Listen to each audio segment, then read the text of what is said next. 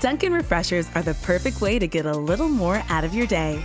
With more tropical flavors like new mango pineapple and more ways to get glowing. Available with green tea, coconut milk, or lemonade. You've got what you need to make the most out of every moment, even the ones spent stuck in traffic. What a beautiful day. Sip into all your favorite Dunkin' Refreshers like new mango pineapple. America runs on Dunkin'. Price and participation may vary. Limited time offer. Additional charges may apply. Hurry into Mattress Firm. For a limited time, save up to $500 when you get a king bed for the price of a queen or a queen for a twin. Plus, get a free adjustable base with qualifying Sealy purchases, up to a $499 value. Or get up to 60% off America's top-rated brands, like Sealy Queen mattresses starting at $279.99 or Sleepy's at $169.99. In stock for fast delivery, only at Mattress Firm. Restrictions apply. See store or mattressfirm.com for details. The X-Zone Radio Show with Rob McConnell is largely an opinion talk show. All opinions, comments, or statements of fact expressed by Rob McConnell's guests are strictly their own and are not to be construed as those of the X-Zone Radio Show or endorsed in any manner by Rob McConnell, Relmar McConnell Media Company, the X-Zone Broadcast Network, its affiliated networks, stations, employees, or advertisers.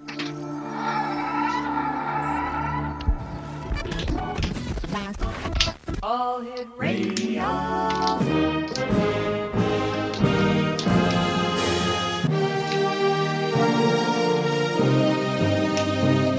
Welcome to the X Zone, a place where fact is fiction and fiction is reality.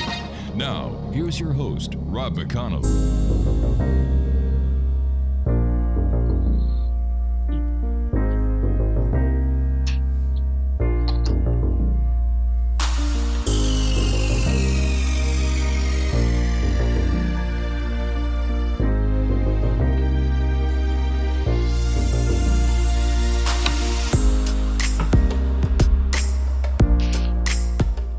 And welcome to the X-Zone, everyone. I am Rob McConnell, and this hour I have got a gentleman that I've had the pleasure of having on the show before. His name is Jason OFFUTT, and we're going to be talking to Jason about many things this hour. We're going to be talking to him about cryptozoology as well as other things that interest Jason.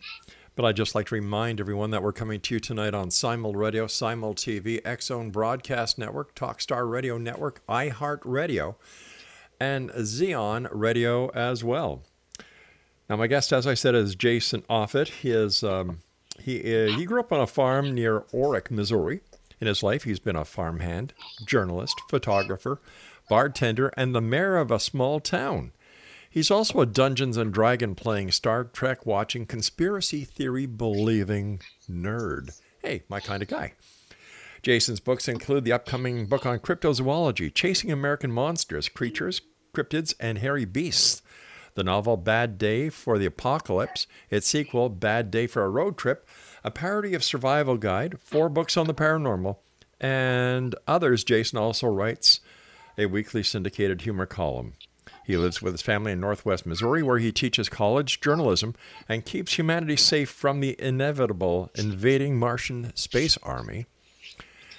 Jason, welcome back to the X-Zone. Great having you with us.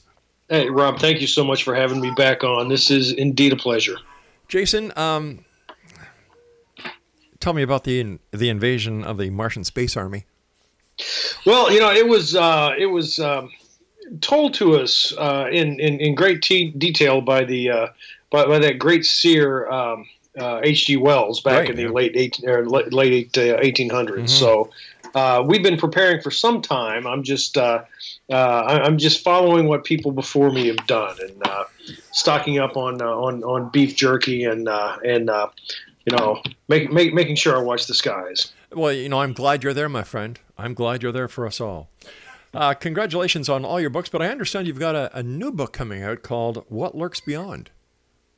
Well, yeah, I've got this. This book is it's out. It's out now, and it was really, really fun to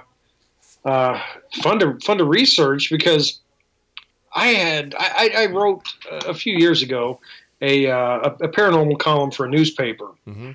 and I started getting all sorts of people contacting me, and I'm like, wait a second. A lot of these people are from my home state or neighboring states, and then again, oh, wait a second. A lot of these people are fairly close to where I live. So I decided, maybe I should look into somewhere very close to my house. So I picked a 100-mile radius, Right. Put a pin in the map, measured out a string to see how long 100 miles would be, put a pencil on the end of it, and made a circle. And I searched for all the paranormal things I could find within that circle, and I found quite a few. Yeah, I made a mistake. What Lurks Beyond is published, but you've got the new one coming out, I believe, in March, entitled Chasing American Monsters. So we'll talk about that one later on. I'm sorry about that, my friend. No, that's okay. That's okay. So tell me about this 100-mile circle, and what kind of events were there within that 100 miles? Well, whenever you're researching the paranormal, the first thing you find is a ton of ghost stories. Yeah. I mean, ghost stories are absolutely everywhere, as I've found all around the planet. So I found plenty of ghost stories, and I had to leave quite a few of them out because I didn't want this to be a book of ghost stories. But I also found some UFO encounters, a couple fairly famous, some that Brad Steiger had investigated, and Jacques Vallée had investigated as well, that I included. But I found a case of demon possession, of a dog man, a time travel, Art. The late great Art Bell named this guy Madman, and just so many different types of paranormal activity just within 100 miles of my house, that it was kind of creepy and amazingly awesome at the same time. Tell me, why do you think the paranormal is so popular these days? Here we are in the year 2018, and yet the paranormal seems to be more popular now than it ever has been. It kind of comes in waves, actually. Yeah, but it is extremely popular now. Probably, and you're right, probably more popular now than it really has ever been, because our media is more invasive in our lives as it's ever been. But generally, the paranormal, the waves that come in, has to do with the economy. It has to do with the state of the world. Whenever the Great Depression hit, one of the biggest escapes for people was going to the movies and watching Dracula or King Kong or Frankenstein or The Invisible Man or those type of monster movies that came out. That kind of escapism, because there was something bad, something wicked, something that was affecting people negatively, like the Great Depression. But at the end, the good guys won. Sorry, guys, listeners, it's that was in the 1930s, so no spoilers. I didn't do any spoilers because the good guys did win. And the literature of the Victorian age had a lot to do with ghosts. World War II, we had Foo Fighters in the war zone. So whenever there is some sort of unrest, it seems that the paranormal shows its head. Whether that's because there's more energy in the world, more negative energy that the paranormal is attracted to, or we just see more things. That's up for debate. Yeah, and I'm sure the media as well as the internet has a whole lot to do with it. Well, right now, right now especially, because the paranormal shows are immensely popular, and they have been for about the last 10 years. I would think. I grew up when I was a kid in the 1970s. I was glued to Leonard Nimoy's In Search of. I absolutely love that, but that was a rare show. Now they're on every network. They were the beginning, and then in the late 80s we had the X-Files and some of the other great shows that happened. Bob Kiviott's work with Fox TV, and it just seems that people started coming out of the woodwork with their stories, and I've been doing the show now going on 29 years, and there is still more and more information coming out, except there's one little problem I have with it all. The stories are the same. They vary a little bit, but still there is no evidence. Hello? Yeah, no, I was saying that I've been doing the show for nearly 29 years now. Talked to over 4,500 guests individually, at one time or another. And yet, when it comes to the claims of the paranormal, it's missing the most important element. And that is proof, evidence. Right. Yeah, and that is going to continue to be a serious problem. I wrote a piece a few years ago and put it online, and I got a lot of positive feedback and a lot of negative feedback. But my basic point was all of the ghost hunters out there, all of the Bigfoot chasers, all of the people trying to find some kind of paranormal evidence, it doesn't matter. It doesn't matter if they find definitive evidence. If they record this EVP, this is it. This is right here. Yeah. This EVP, I know I captured a ghostly voice. It wasn't done in a lab. It wasn't done under the scientific scruples of a doctor. Sure. Unless something is repeatable, it's not going to be proven. I don't think you're right there, Jason. And I think that in the case of Bigfoot, if someone was to come up with a cadaver of a Bigfoot, or in the case of a UFO, an actual crash, instead of all this supposition, all these cover-up theories and conspiracy theories, I think people would be more likely to say, you know what, it is real. And I often wonder if ghost hunting and all the little power groups that are forming around the world is just not another way of socializing with people when you have something in common with them. And we've got to take our first break, so please stand by, Jason. Exonation, Jason Offutt is our special guest, and his website is www.jasonoffutt.com, and that's www.jasonoffutt.com. And we'll both be back as this hour continues here in the X Zone from our broadcast center and studios in Hamilton, Ontario, Canada. And you're listening to us on the iHeartRadio Network, Talkstar Radio Network, Mutual Broadcast Network, X Zone Broadcast Network, Simul Radio, and you're watching us on the X Zone TV channel on Simul TV.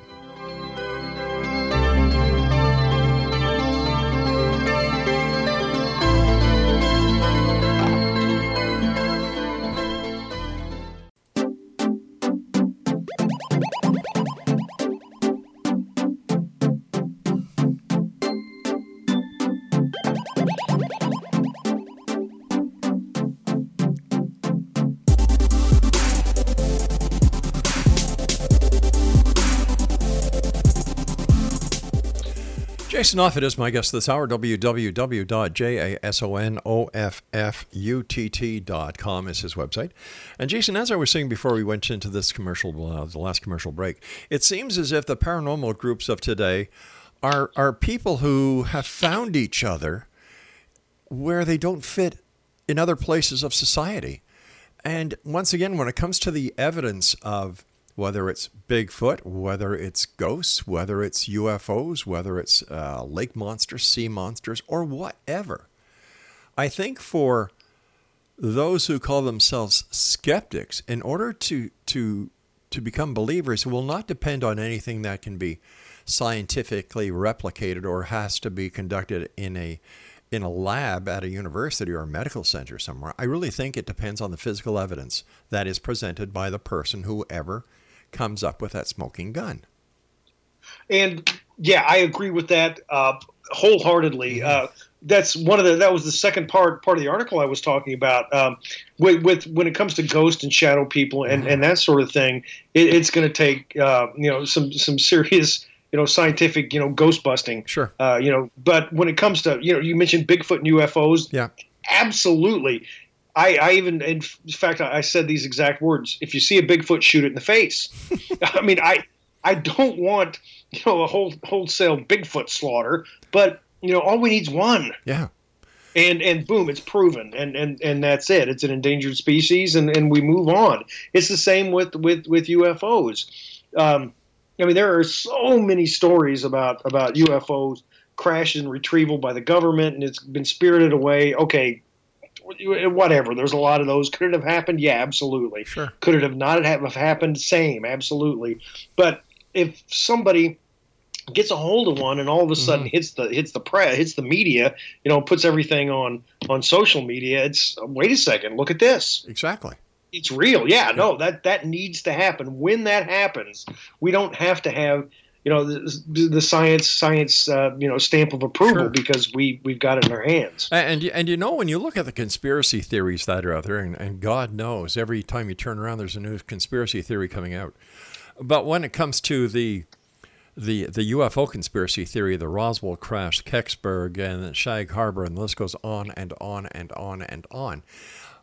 I have a problem with that when it comes to a government conspiracy for two reasons. Number one, we live in an age of computer hacking. If there was the evidence that any government of the world was hiding this data in a data bank somewhere, it would be hacked, and it would be all over social media. That's number one. Number two, if President Clinton could not have his affair with Monica Lewinsky in the White House, the most secure building in the entire free world, without everyone knowing 6 months later, how in the name of heaven have they been able to hide an alien or a crashed UFO for over 50 years? I'm on board with you, exactly, and that goes for the the fake moon landing conspiracy theory people. The government is something would have spilled. They're not competent enough. The United States government is not competent enough to have hidden that thing for almost 50 years now. Well, you know what? You're talking about the lunar conspiracy. In fact, Buzz Aldrin came out a couple of months ago, and during an interview, he said, we didn't go there. It was all about money when talking about the lunar landings. So when you've got this raises a double-edged sword, because you've got the UFO community saying that astronauts are coming forward and saying that they've seen UFOs in close Earth orbit on the moon and so on. And then you're saying, and these are supposed to be moonwalkers, Edgar Mitchell for one. And then you've got other astronauts who are coming out and saying, we didn't go to the moon. It was all about money. It was all about the Russian, the Russian-U.S. Cold War. So who does John Q. Public believe? Oh, yeah, I'm inclined to believe to believe the people who were actually there, and I did not read that. I didn't read that from Buzz Aldrin. I'll send you the clip. I will send you the audio. I loved what he said, or what he did at one point. There was a conspiracy theory documentarian. That was Bart Sibrel, I believe his name is. And sure, Buzz Aldrin punched him in the face. But now Bart is saying, "I told you so." So you've got this conspiracy theory. Then you've got the conspiracy about Alex Jones. Is he really Alex Jones, or is he another person who allegedly died years ago? And Alex Jones, is the reinvention of this person who never did die. So, here you've got people who are just tuning into what you and I have talked about for many years. And they are getting smack dab in the middle of fake news. Right. I mean, what is there to believe anymore? Exactly. Yeah, exactly. I put on my bio of, I'm a conspiracy theory believing nerd. And I absolutely love conspiracy theories, and some of them, the JFK assassination, why Marilyn Monroe died, those things I still have a ton of questions over. I think my favorite is the fact that one guy claims that Stephen King assassinated John Lennon. I think that's my favorite. I don't put any stock in it. I just think that's funny. But you don't put any stock into it. A great number of other people don't. But then you've got the people who really believe in their heart of hearts that if it's on the internet, it has to be true. Right, and I'm a journalism teacher. That's what I teach right. at my university, and it's really so frustrating to me what has happened to the news media. Mm-hmm. The fact that nobody trusts what they're reading or hearing or seeing, and all of this just compounds what is real and what is not. It's taken this whole thing has taken what is real and put it in the same category as things Alex Jones says, or that Stephen King allegedly killed John Lennon, and it's all viewed with the same lens, and it's frustrating, and frankly it's frightening. As a member of the media, I find it very disturbing that instead of being reporters and reporting with an open mind and presenting the three sides of any story, and that comes from my days as a cop where, there's three sides to every story, his side, her side, and the truth. And I believe it's up to a journalist to present all sides of a story, all the facts. And when I see what is happening today with some of the major networks, like CNN, what would happen? What would they have to do without President Trump? Well, right. And it was the same for 8 years. What would Fox News spend their time doing if it wasn't for President Obama? Right. Right. It's the one of the problems is, and I worked in the print media for 17 years. Mm-hmm. And what I saw happening to them has happened to all of the other media as well, is they've cut back. They've cut back on reporters and editors, and it's hurt the quality overall. And there are still a lot of good people in the media, but a lot of the reporting is shoddy because they just don't have the time to do good reporting. And it's sad. It does everyone a disservice, mm-hmm. and it's just a big spiral of decline, which is going to continue to happen until somebody, I don't know, somebody steps in and has the guts to. Take news first. Well, and then you've got the allegiances that are forming. You've got CNN with the New York Times and the Washington Post, and you've got this network with this newspaper and that newspaper. And I think that what they are doing is a disservice to those that they're supposed to be presenting, because that's not their job. They're not supposed to pick sides. They're supposed to report the news, report the facts. Where are the old days of Dan Rather and of course Walter Cronkite? Let's throw Canadian Peter Jennings out there. I love Peter. Yeah. Peter Jennings was one of the great ones. Yeah, Keith Morrison, another Canadian that went out of the States, and you've got all this sensationalism, and you and I know from being in the media that in today's society, it's the advertising buck that counts. That is the main drive. The advertising is the driving force behind the success of any media outlet. And in today's society, to get the most readers, the most viewers, most listeners, you have to be sensationalistic. What's the old saying in the newspaper industry? If it don't bleed, it don't lead. Right. Yep. Exactly. Yeah. Yeah, and that's sensationalism has been rampant for a long time. I blame a lot of that on the 24-hour news cycle when CNN finally caught. I'm not blaming CNN, but why not? I do all the day. Yeah, but it's just something that happened because they covered news 24 hours a day. They had to cover something, and they'd grab a hold of a news story and just pound it into the dust. Yeah. And that has continued to happen because it's paid off. The big one now that I've frankly been following because it's close to home is a college student in Iowa, a young pretty girl. Let's talk about this because I've got to take my break for the news. Jason, please stand by. Great talking to you, my friend. Exonation, Jason Offutt is our special guest. His website is www.jasonoffutt.com, and that's JASONOFFUTT.com. Jason and I return on the other side of this break. We're going to get back to the paranormal right here on the X Zone from our broadcast center in Hamilton, Ontario, Canada. Don't go away.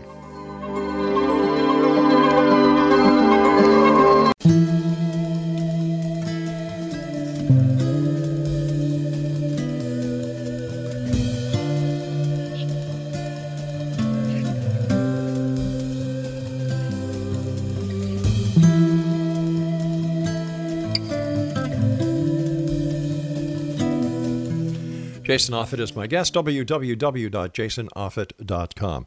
All right, before we went to the break with the news, you were just going to tell us about a story near you about a girl disappearing. Right. Well, and this has to do with what the media does, grabbing a hold of a story like a pit bull and not letting go of it. Right. It's just a girl disappeared in Iowa. She was a college girl. Good grades, good family, all this stuff, and she just disappeared. And the media has been talking about her for weeks. How many other people have disappeared in that time? Exactly. Right. I know. Why latch onto this one person? I mean, she's a young, pretty girl. That's exactly why, and she'll get ratings. It's just like with the reporting on President Trump about his the Stormy Daniels thing. Like President John F. Kennedy had affairs, Thomas Jefferson had affairs, and the list goes on. And instead of being non-biased, whether it's CNN or Fox, MSNBC, whatever, they're not. They're too focused on either the right or the left. And you know what? That's all I'm going to say about that, because I don't agree with it. I don't think that's true journalism. I think that is sensationalistic tabloid journalism, like the old World Weekly News and Bat Boy. Right. Yeah, I'm right there with you, and I'd rather read a story about Bat Boy than generally what goes on in the news today. Exactly. So let's get back to your book, What Lurks Beyond. Tell me about Herb Schirmer. Schirmer. Yeah, this was a great case from the late 1960s. Herb Schirmer, he was in the Navy. When he got out of the Navy, he decided that he was a young man. Hey, I like wearing a uniform. I want to be a state patrolman. His family his mom and dad had just moved to Nebraska right before he got out of the Navy, so he went to Nebraska with them, and he went to a small town called Ashland, which was the closest town to where his parents lived, and he was wanting to get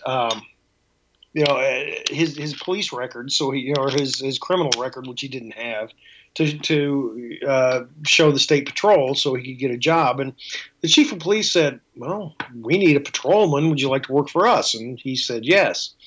The people in the town didn't like him because he was really hard-nosed. Oh, okay. He'd go up on Lover's Lane, run all the kids off, take their beer and dump it in front of them. Oh, so he was doing his job. He was just doing his job, exactly. Well, one night he went outside of town. There were a number of businesses on the highway, and he just went and shook doors to make sure they were locked and there was no trouble out there. And he noticed a couple of red lights at the end of this highway near a turnaround. So he went down there to check them out because he thought that it was an overturned truck.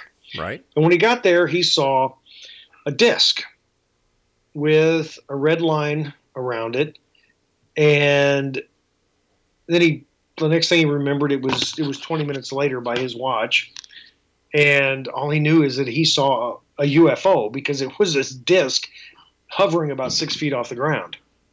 So he drove back to the police station, and the only other person there, because it was like 1 o'clock, 2 o'clock in the morning, something like that. The only person there was an older police officer who said, "Herb, do not file this in a report. You will regret this the rest of your life."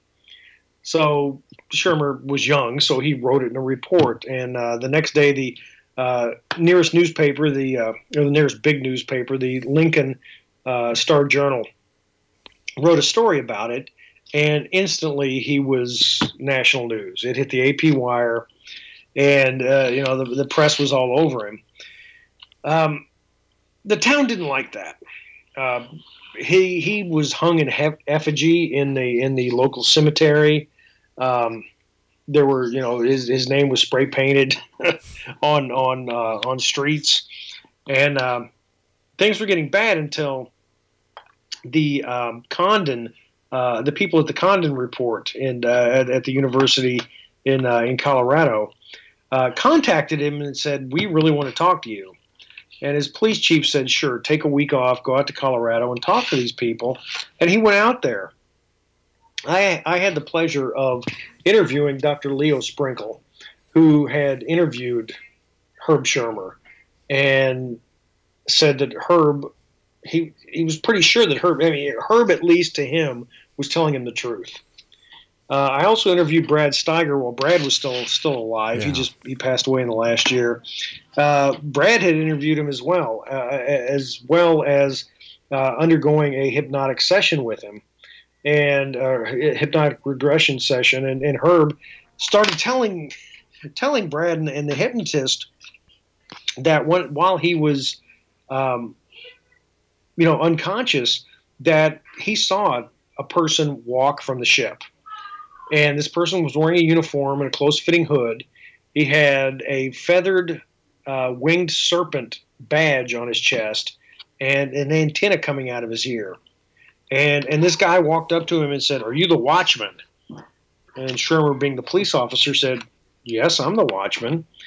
And Shermer said that under hypnosis, that this alien took him inside the spaceship and showed him how the propulsion system worked. And the fact that they had to take water from the Earth in order to be able to leave again, and that was it. It hit the press. More after that, and Shermer got a book deal. Swore in newspaper accounts that these aliens kept coming by to visit him, and ended up at one point waking up in the middle of the night holding a gun to his wife's head because of all the pressure. And at that point, he was like, "Okay, I'm finished. I don't want to be a policeman anymore." And he left town. He and his wife moved to South Carolina, and he became a roofer and doesn't talk about his experience anymore. I remember talking to two fellow police officers in a small Quebec community that they actually chased a fireball, and this is how it was described as a fireball, along the main thoroughfare of this little town in Quebec along the Ottawa River. And when I said to them, I said, "Well, what did you do?" And they said, "Nothing. We wanted to keep our jobs." Right, and I'd interviewed a Kansas City, Missouri police officer who told me a story that had happened to him 30 years before, and he said he and a fellow officer had stopped in a park to fill out some reports before they went back to the station, and all of a sudden a light came over their head, and they both looked out the window, and there was a UFO hovering over the police car, and neither of them told anybody because they didn't want to, because they would be taken off duty, and have to go under the care of a psychiatrist for a while. So I just really wonder how many people in that kind of position don't say a word and have so many stories just because they were afraid of their jobs. And yet I remember receiving a call while I was on duty as a police officer in Quebec to investigate a UFO report from the wife of an RCMP officer. And when I got to the residence, the wife and their eldest daughter were still shaking. And they described an event that they were driving along. It was about 10, 11 o'clock at night. This light in the sky came down close and started following them. And they just hightailed it home, called the police. And if it was, like here you've got an RCMP officer's wife. She was a school teacher. He is a very well distinguished and he's got so many medals for bravery and everything else while in the RCMP. And here he says, "Listen, if my wife said that happened, it happened." So, you've got the mix there, Jason. You've got the mix. You've got those who were willing to go on record, like Shermer did, and then like the two other police officers that you were discussing who didn't, and as well as the two police officers that I talked to who didn't because they wanted to keep their job. And yet, in the case of the RCMP officer's wife, she wanted to go on record because she believed what she saw was a UFO. Which brings up another question. How much of what people see is based on their belief and not on what is really there. Well, and that's one of the problems when it comes to reporting on eyewitness. Not just reporting on eyewitnesses, but police getting eyewitness testimony, is that people are wrong a lot. You know, if I saw somebody run out of a bank, you know, holding a gun, and I thought he was holding a pistol and wearing a yellow jacket and a red hat. Somebody else might have seen him holding an AK-47, wearing a blue jean jacket, and not wearing a hat at all. So, I mean, it's eyewitness testimony, although it sounds like it should be the most credible, really, really isn't. We've got to go to our final break, but while we're going to the break, I'll just share a little ditty with you that I know from firsthand experience, that in an academy class, while the cadets and the police force were being taught, I think it was traffic duty, somebody walked in, staged a hold-up with the instructor, and took off. The question was, you know, what did he look like? What was he carrying and everything? Very few people got the fact that the robber was actually holding a banana. So there you go. We'll be back on the other side of this break with our good friend Jason OFFUTT as we continue here in the X-Zone from our broadcast center and studios in Hamilton, Ontario, Canada. For more information about Jason, visit his website, www.jasonoffutt.com. My name is Rob McConnell. We'll be back on the other side of this break. Don't go away.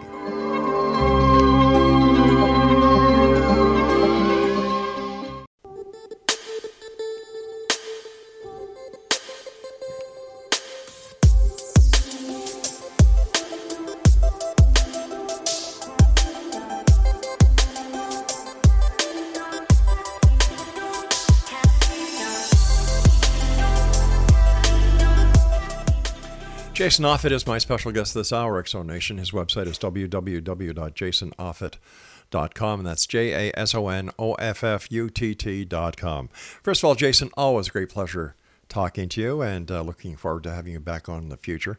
I want to thank you very much for your 6-hour course offer, but I think I'll pass that for now. You never know what will happen in the future. But, you know, talking about, first of all, Brad Steiger, a wonderful man and a great loss to the paranormal community as well as to the literary community. Art Bell, another great guy, another great loss. So just to our listeners, I've had the pleasure of talking to both these gentlemen, and they truly were great, and they certainly are legends in our own time. Well, can I interrupt you for just a second? Sure. My very, very first radio appearance, the host had interviewed Brad Steiger the show before. And the very first thing I said to him was, Mike, thank you so much for having me on right behind Brad Steiger. Just because of the fact that, you know, it was going to be a letdown because it was Brad Steiger. No, he was a great guy, and had him on the show many times, spoke to him on and off air many times, and he certainly will be missed. We were talking about Schrimmer and how he underwent hypnosis. Now, a lot of people have no faith in hypnosis. There are those people who have faith in hypnosis. And even the hypnosis, the regression hypnosis that Bud Hopkins did has now been disputed by his ex-wife or partner as it all being, you know, nothing but a lark. What is your opinion of hypnosis? At one point, I thought it was total bunk. Back when I worked in the industry, I wanted to do a story. I had eventually got to the point, because in the newspaper industry, you don't get to write about the paranormal, unless something really big happens. But I had started editing an entertainment magazine for the paper I worked for, and I had a paranormal issue. And I wanted to do past life regression. So myself and another reporter who's from Hamilton, Ontario, by the way. Oh, there you go. We went to this hypnotist who did past life regression, and he was all of a sudden he was like, I don't want to do this. how about I write the story and you go into past life regression? So I did. And I didn't think I could be hypnotized. I didn't know what it would be like, but I really didn't think it would happen. And all of a sudden, a world opened up that I had never seen before. And it was like I was watching television, but with my emotions wired into the program. And I knew what I was seeing was me. Right. And I knew what I was seeing was also my wife, who was my wife now, then, at whatever time this was. And it was beautiful and wonderful. And then she died during childbirth, and I ended up being so, under, depression that, because this happened, that I ended up drinking myself to death in this, in this scenario. And when I was taken out of the hypnotic, regression session, I was wet with tears. I was absolutely exhausted. I had been crying this entire time. Whether that was just a trick of my mind, I have no idea. It very well could have been a trick of my mind, probably was, but it could have been, me seeing a past life. But the emotions that it dragged from me were, it still hits me in the gut to this day. Wow. Once again, I believe it's a matter of personal preference if you want to believe or if you don't want to believe. But I think one of the main skewing points that I use when it comes to the validity of hypnosis is that it's not admissible in a court of law. Right, yeah, and like I said, I don't know if, I'm not banking anything on this. I'm just saying what I felt. Oh, I see. Okay. I wouldn't, if somebody said I was hypnotized and know this, I wouldn't put any stock in it. I just know what I felt. So after studying all these cases within 100 miles, see how I'm bringing us back there, of your residence, what is your take? Did anything that happened or any witness that you talked to change your mind on something that you may not have been 100% believing in? Was there any aha moment? Was there anything that shook you at your very roots? Yes and no. I mean, when it comes to belief, I believe what I know. I saw a full-bodied apparition as a kid, so are they ghosts? Yeah, I kind of think so. I've seen some weird things, weird lights in the sky. There's weird things up there. Are they from, Alpha Centauri? I have no idea. I just saw something weird. But what I generally do as a journalist is just I ask people questions and they tell me their stories and I write about it. Right. I think the one thing that may have gone a little ways into convincing me was because I knew the people. I went to church with them, and this boy, he was an adult when I talked to him, but he had grown up in an old house and had seen shadow people as a kid, and at one point, this one specific shadow person he knew because it retained the same shape. It kept getting closer. It kept going from the corner of his eye, more into the forefront. And then at one point, it peeled back the hood, and he could see this red face that was deeply scarred, and it started telling him to do things that he felt compelled to do. It told him other things that he didn't want to do, and it scared the hell out of him. Like this entity didn't like his girlfriend. He was like, kill your girlfriend. He didn't like his father. Kill your father. His girlfriend and father were both deeply Christian. And when this kid woke up after going to church one Sunday morning, getting a splitting headache in the church because that entity was sitting next to him, and the entity telling him to go out to his truck and just drive, this kid woke up, hours later, not knowing where he was. He'd driven hundreds of miles away. He realized at that point, there's probably a problem here.